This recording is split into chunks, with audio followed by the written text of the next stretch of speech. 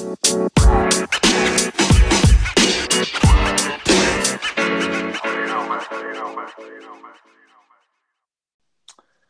right, guys. Hey there. Welcome to the Big Dogs Podcast. I'm your host, Mike Lee, and today I have the pleasure of discussing a vast number of topics with Coach Sean McGovern. So thanks for coming on, Sean. Absolutely, man. Thanks for having me.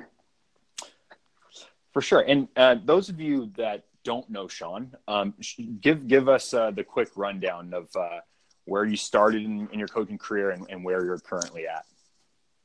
Yeah. Wow. CrossFit back in 2007. Down in Chicago, got to work at Windy City CrossFit back in the day and kind of got my introduction into that after kind of looking at running and bodybuilding as a precursor to that. And probably all of that on the back of about 27 years of skateboarding as a kind of a foundation within there.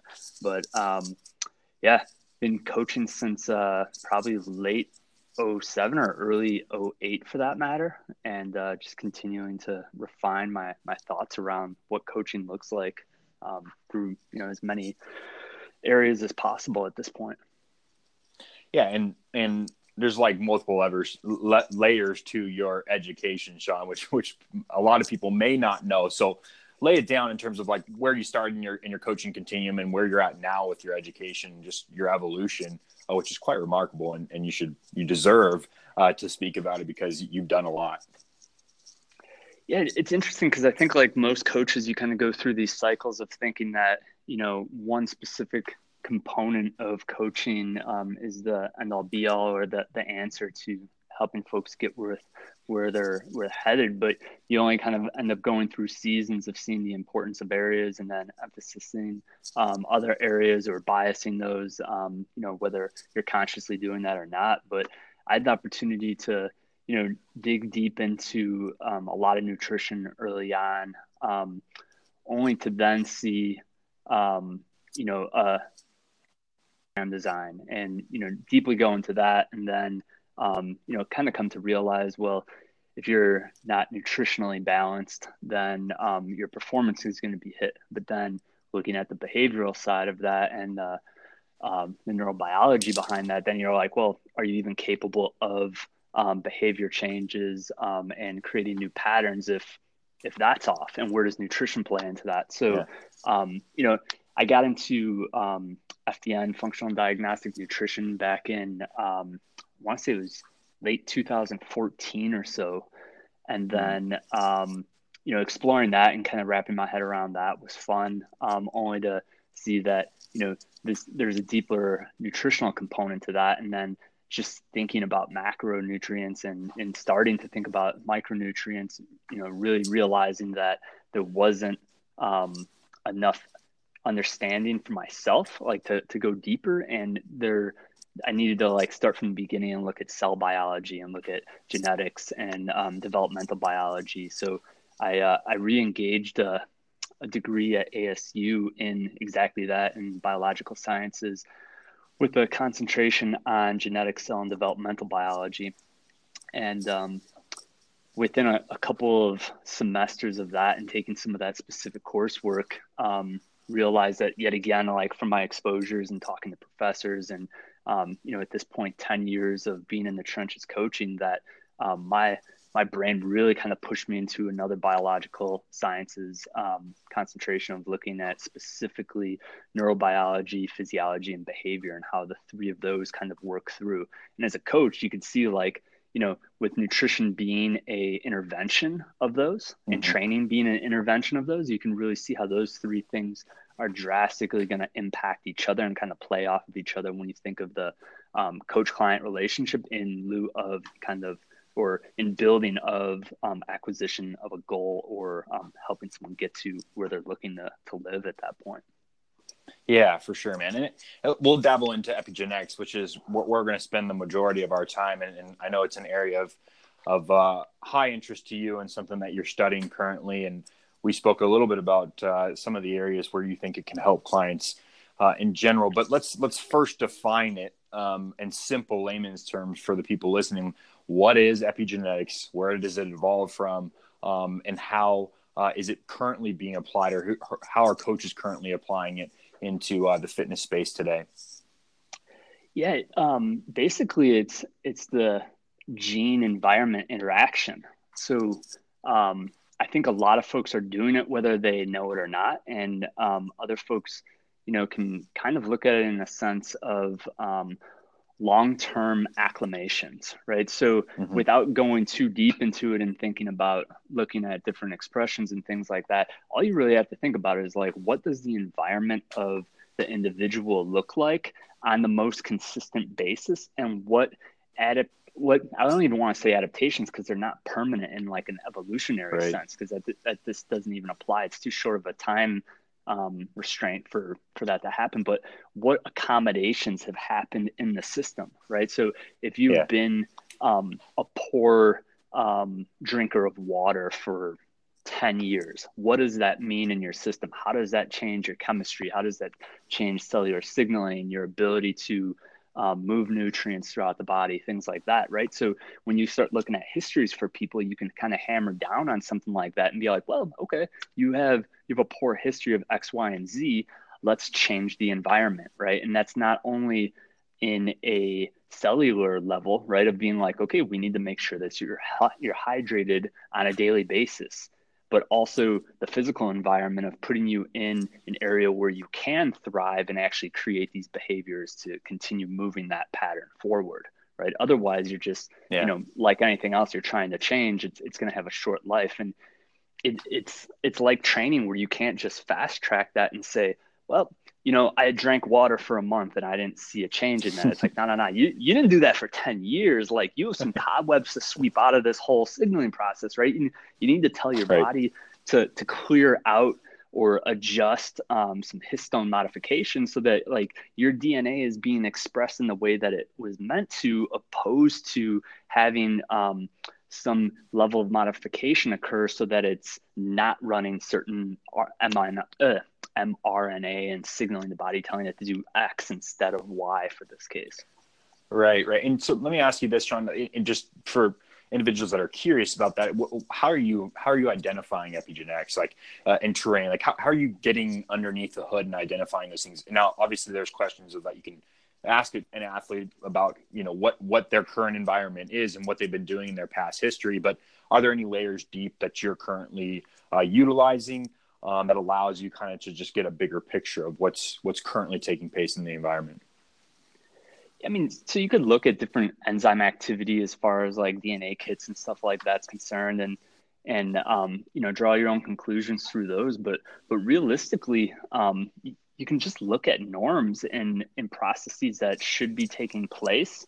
And when you see that X and Y aren't lining up as far as we're giving you the correct amount of stress, or we're giving you the correct amount of nutrition, and something isn't quite aligning with that, then you can kind of see that happen, right? And Mm-hmm. plenty of people have written on the functions of things like COMT and all these other genes that code for specific proteins that create enzymes and either break down hormones or help in other specific areas. But there's handfuls of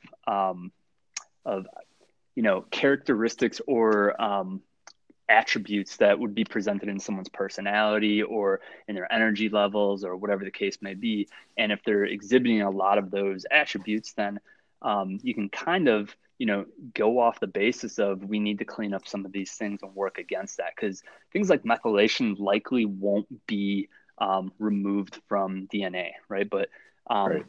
when you're looking at acetylation and any level of histones kind of changing through there, that can be manipulated via environment, right, for the cell, like what nutrients are available and things of that nature. So, it's very, as you can imagine, and we're on the Big Dogs podcast, like it's N=1, right? Like Right. there's a lot Right. of common qualities within there, but seeing, and anyone that looks at genetics, and I can't remember the author that said this line specifically, but like a gene is only as good as the environment that it's in, right? Or you can Right. only account for its activity in that specific arena or environment, right? And the minute you change that, you're like, well, maybe the interaction's going to change now, right? So Right. without hammering people with high lab costs and things like that, you're basically looking at creating the most opportune environment for someone to be able to really take their performance to a different level, right? Rather than just saying like, here's training, here's some macros, like have a run at it. Like Good let's roll luck. the dice and see if that happens. Like we know that, for our athletic population, there's going to be, 8+, right? And 8's a low number, right? But we're looking at no less than 8, no less than 12 hours in the gym. That's still not a huge chunk of your time. Right. There's a huge amount of time done outside of the gym where these lifestyle and nutritional components, where consistency is really going to hammer that, right? And people, ancestrally can cry all they want. Well, what about intermittent fasting and stress was always different? It's like, yeah, that was a completely different time. And most of these people are so broke or so high into the performance game that there needs to be consistencies in these other areas so that you can actually move forward and progress, right? It's like Yeah. it's like the training ages of like beginner versus advanced. Like how meticulous does advanced have to be able to really like draw a new stimulus on the nervous system? Like it's very fine tuned in the same sense on, all areas outside of the gym as well to really be able to propagate that effect that you're looking for. Yeah, absolutely. And you touched on a couple of points which I want to rehash out: macronutrients, a macronutrient profile, or a nutrition prescription in relation to epigenetics, and what you look for, and some signs and characteristics of people that are spending a lot of time in the gym. And the other piece is rhythm, because you mentioned consistency of rhythm, and the arguments against fasting and all these other characteristics. And I want your insight on a couple of the big fads out there. So we'll start with macronutrient prescription in relation to epigenetics first, and then we'll move over to a couple of the fads that are out there and how you look at that in relation to the bigger picture on what you're identifying in terms of cellular biology, et cetera. Yeah, I mean, macros are funny because precision nutrition, we'll talk about it all the time. It's like, yeah, your numbers are great, but like, how do you even know what you're absorbing, right? So there's a lot of people kind of going to bat with this discussion, and you can't really quantify how much of anything you're going to get, right? And if we're talking about an athletic population, the energy required for survival is kind of where that cycle's pushing towards, right? So you can imagine at some level, no matter how meticulous you are, there could be a downregulation in specifically digestion, right? Because more time is being spent with blood flow to skeletal muscle, right? So we actually see with the innervation of the sympathetic nervous system, arterioles are actually, they're not dilating, but they're closing down, and they're shutting off blood flow or decreasing blood flow to these other areas that require the same amount of blood flow as other areas. So with that specifically, we know that there's less nutrients, there's less flow of oxygen to these areas, which then compromises its ability to do these things. So when you look at something just on a calorie level, it's like we're making approximations. We're assuming this based off of, again, an assumed BMR plus TEF plus energy, exercise energy expenditure, and so on and so forth, right?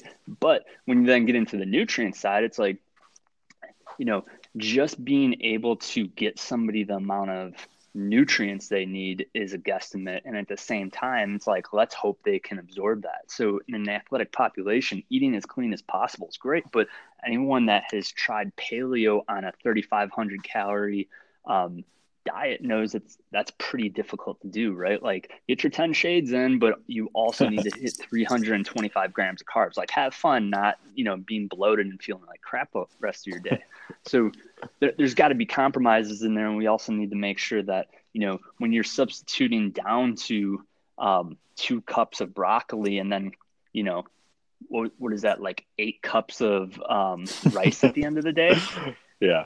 not only are you going to be depleting things like thiamine, but you also need to be able to make up for those lost vitamins and minerals that you would be picking up from something like, all these other green vegetables or whatever the case may be. So, um, you know, I would then look at something like a multi or, of varying different sources of fibers as a way to kind of be an insurance policy and cover your back for the lack of all these other colors and nutrients that you would be picking up. So that game is interesting because we have to look at digestion alone, right? Like, is the macros that are being prescribed adequate for how intense and how much volume of sympathetic activities occurring within this person? This goes back to what you were talking about with rhythm, right? So if they are highly sympathetic all the time, they're always in fight or flight because their training volume's high, or it's that time of season, or whatever the case may be,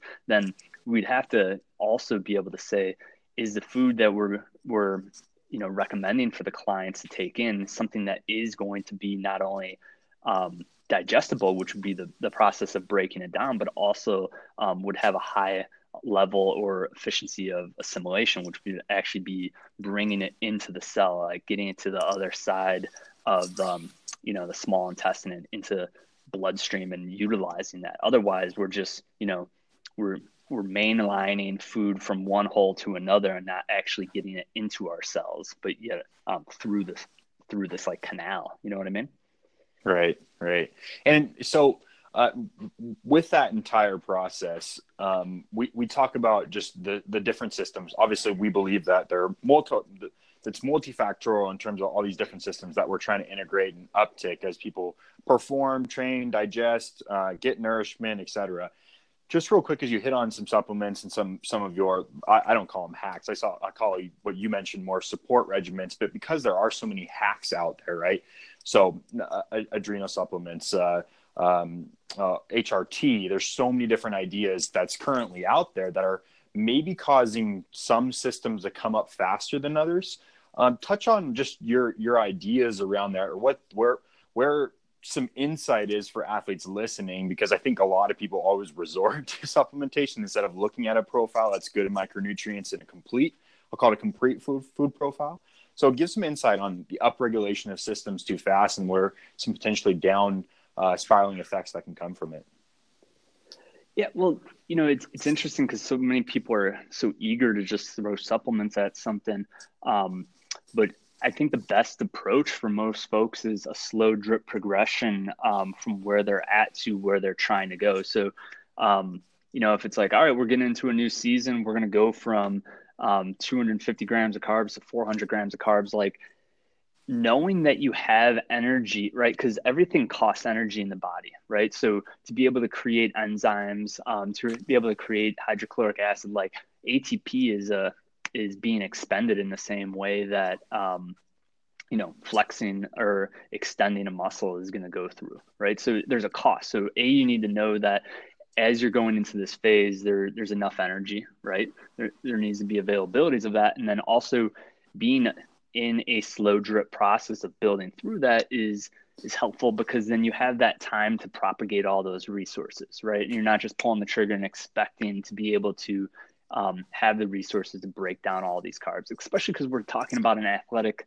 community that you got to make sure you are getting enough energy in, and B, that you then have the resources to do make these changes, right? So the first step before even thinking about throwing digestive enzymes into something or any of those things would just be like, let's take a slow approach and let's walk through that to make sure that we're actually getting the body ramped up in kind of like a really bizarre reverse dieting approach, right? It's not that we're starting low, we're starting at high and we're working higher, right? So that's probably a really good place to start.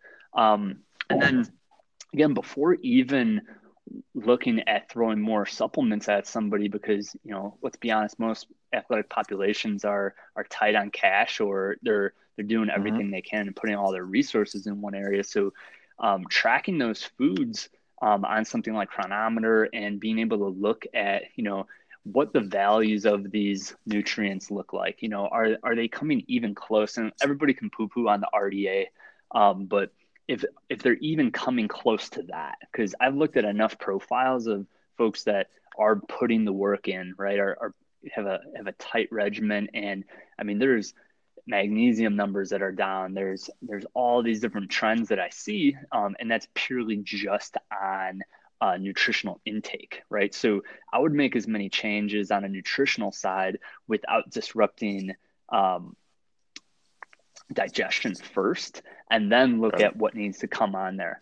Majority of people, and especially in this population, I mean, everybody can probably benefit from a multi or a B complex, right? So Yeah. just ensuring that you're having that, like we know that even like pantothenic acid is a huge component to even being able to create enough cortisol. And if people are, pushing themselves to to the brink of what they can, handle as far as putting stress on the body, that's going to be accounted for. Like there's so many small little pieces that you could geek out on, but just knowing that you can cover as many of those on an intake level and that you're not running into digestive problems is a huge part, right? And then the trade-off is, does something start creating a digestive issue? Then you can pull back, switch out to something that breaks down easier, can be absorbed easier, and then kind of cover that one on a supplement level on the backside of that, because we do know that you need that, right? Like calcium, potassium, your base like electrolyte-ish minerals, those are huge just for like neuronal triggering and like hitting action potentials and being able to restore and move neurotransmitters around. So if you're not even addressing the base limiter of that in a sport like this that's so plyometric, to be low on something like calcium and have parathyroid and all these things going wild, stealing calcium from other places of your body, could be long-term problematic for that matter. Got it. Great insight there. I appreciate that in-depth explanation. So next, just a quick hit on a couple fads, because you hit on one, which is intermittent fasting, and then the other being, let's call it people that come into the sport and physics is not on their side. I'm saying that politically correct. Is that well done? Physics is not on their side. That works. So let's first hit on intermittent fasting and then move over to that explanation of like, okay, for individuals that may need to, let's call it lean out in relation to the context of what the sport requires or whatever their goal is. Like they need to do better upper body development, and one of those characteristics is that they are too heavy. So let's go through both spectrums and kind of just debunk some things that's currently out there that either works or doesn't work, and just have some conversation around it. Yeah. I mean, leaning out's probably the most controversial topic, especially in like nutritional sciences and its relationship to exercise. And,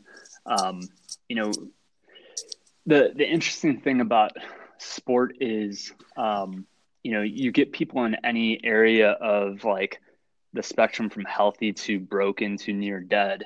And that's problematic because, going back to epigenetics and just environments that folks grew up with or grew up through or in or whatever the case may be, that changes it. And any one person can be overweight for 7 different reasons. And one priority action could take care of all other 6 reasons, or, you may be tackling a handful of different things, right? Like, there's a lot of components that go into that. And, typically you get somebody that is overweight, and let's just say it's like, 185 pound female that's 5'4", right? Mm-hmm. So we can assume for the sport that's going to have a tough strength to body weight ratio. Gymnastics are going to be limited, things of that matter.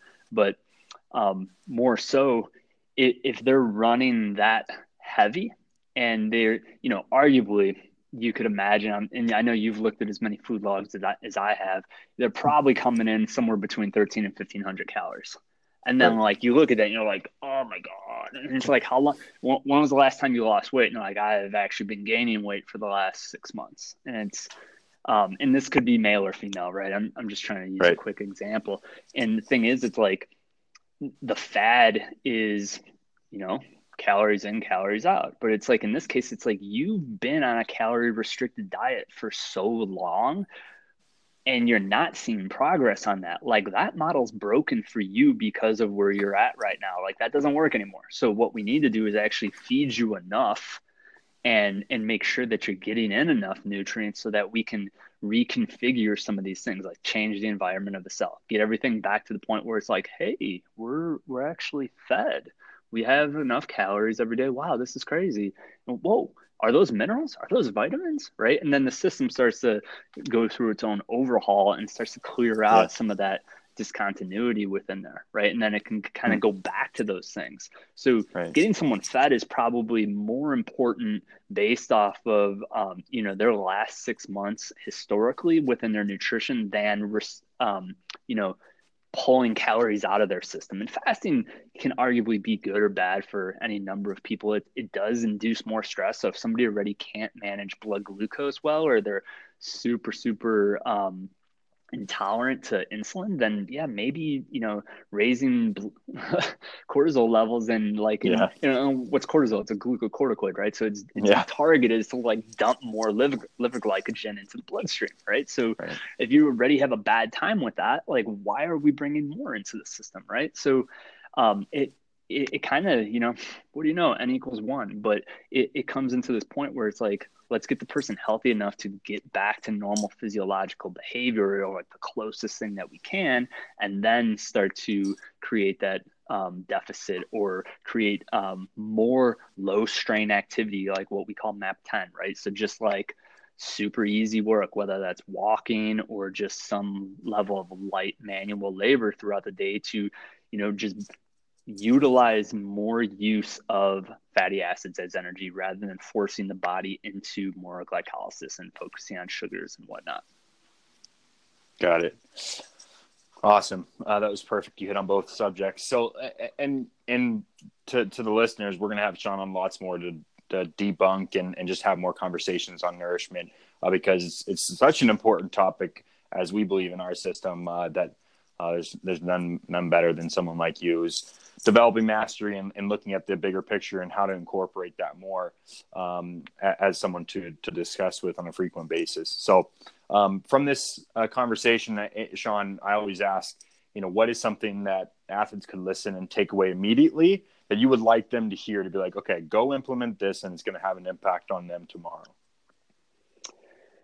Yeah. I think the biggest one that it's really hard for an athlete is finding recreational play that is not physically the same as training, right? So being able to have enjoyment in life in other places is a great way to attenuate stress, right? And I think that's really overlooked, and we kind of get, and coaches ourselves, like we get into this bubble where everything is kind of shaped around this thought, and it's like, oh yeah, I'm gonna go relax this weekend and hit that gnarly trail that has like huge elevation and it's just like a stair climber. It's like, no, yeah, I appreciate that, but that's you're putting more fuel on the fire. And if you need that functional knee flexion in your life, I get it, but that's not recreational in the sense of like attenuating stress and in creating this different component. So that was long winded, but I really wanted to kind of hit that home. That's big. Consistency in quality of sleep. I think it's really easy to just attach to the numbers of like, I was laying in bed, or my smart device said I was in bed for X amount of hours. But also, being able to quantify what that sleep looks like for you without being ADHD about it, or obsessive compulsive and driving yourself crazier thinking about that sleep. So being able to maximize high quality sleep of like blackout, right? So like I close my eyes, and when I open it next, I either naturally woke up around the time I needed to, or my alarm went off and I remember nothing. And that includes like rolling over or slight brief moments of being awake long enough to roll over, right? So anything like that. And man, and I'll just steal my third spot with this. If you're an athlete and you let your dog sleep in your bed, or your cat screw with you while you're sleeping, oh my God, like I loved my dog more than, I'm a dog person, right? But Yeah. the minute I got, and I mean, this dog was sleeping in my bed from 6 weeks till about 10 and a half, right? So that was hard for me too. But getting him out of my bed, and this is a 45-pound beagle, basically. But he'd do laps and basically whack me in the head every, hour or so. But that changed things more than anything, right? And I get it. Like, you could stare at a dog for 20 seconds eye to eye and increase your oxytocin levels and like just feel love. Like that's real, right? But while you're sleeping, not so necessary. So quality of sleep environment, right? Going back to that physical space for your environment. And I don't even remember what my first one is, but yeah, I'll just put another tally up for that one. Yeah, that's great. I hope everyone listens tonight. There's so many people, like, you just hear that and it just makes me cringe. I'm like, do you understand what you're communicating to me? I love dogs too, and we have a dog, and I'm in the same boat as you, Sean, but he does not sleep anywhere close to me. I mean, it gets hard when they're on the back end of their life cycle too, right? Yeah. And so, like, I want to spend every minute. It's like, yeah, but when I wake up and I feel like crap the next day, it's like, I kind of got to pick my battles, man. If we're talking to athletes, this is also talking about putting as many resources into, that goal, right? If we're serious about it, then improving that quality, and, it goes down to, loved ones as well. Like, when are we having tough decisions or tough discussions? Are we doing that right before bed and like raising stress and then trying to fall asleep? Nah, like we're going to rearrange our schedule and plot out times to have life-changing decisions and things like that and talk serious, but it ain't going to be right before we go to bed, right? Like, little things like that go so far. But nobody wants to work on that stuff. Yeah. Just take a supplement. Just take a supplement, Sean. Yeah, take a supplement. Drug yourself to sleep, and then and I've done that. I've spent $300 a month trying to drug myself to sleep, and it never compared to when I actually got all of those other things in line. And then I was like, oh, what do you know? I'm sleeping through the night. Look at that. Oddly enough, because I know your story, I believe it was just hydration. I mean, there's a couple other things, I'm sure, but oddly enough, it came down to just hydrating enough to get yourself in that right environment to sleep. Yeah, absolutely. So lastly, go ahead, man. Nope. I'll just say that's some sweet irony, right? The guy talking about it over here is like one of the biggest offenders, man. But that just shows you, like, you can know it, right? You can tell someone, and they're like, oh, yeah, I know I should drink water. And it's like, yeah, but are you? Because I was in the same boat. I'm like, yeah, I'm getting it. And then I wasn't. Yeah, is that absolutely, easy? Man. So tell the audience where they can follow you, where they can follow on with what you're doing. You always have great content. You're always saying good things. Great post this morning in context of kind of a topic we're discussing today. So give them some insight. Where can they find you? How can they contact you? Yeah. Instagram is just pure fire right now. And I say that jokingly. It's at Coach Sean McGovern, SEAN McGovern. And all one word. I don't think lowercase, uppercase means anything anymore. I'm showing my age. But I'll be frequently adding some thoughts and more so commentary on fitness through there and chatting with folks. Other than that, we're over here in Scottsdale, just having fun and being coaches. But other than that, that's the place to find me. My Facebook is like, it's there, but I go on that once a month, so it's meh. Yeah, for sure. And again, we'll have Sean on lots more and to discuss multiple topics. And if there is anyone out there in the cloud or in space or in the earth is wanting wanting us to discuss, because I think we've got thousands of topics we could probably hit on.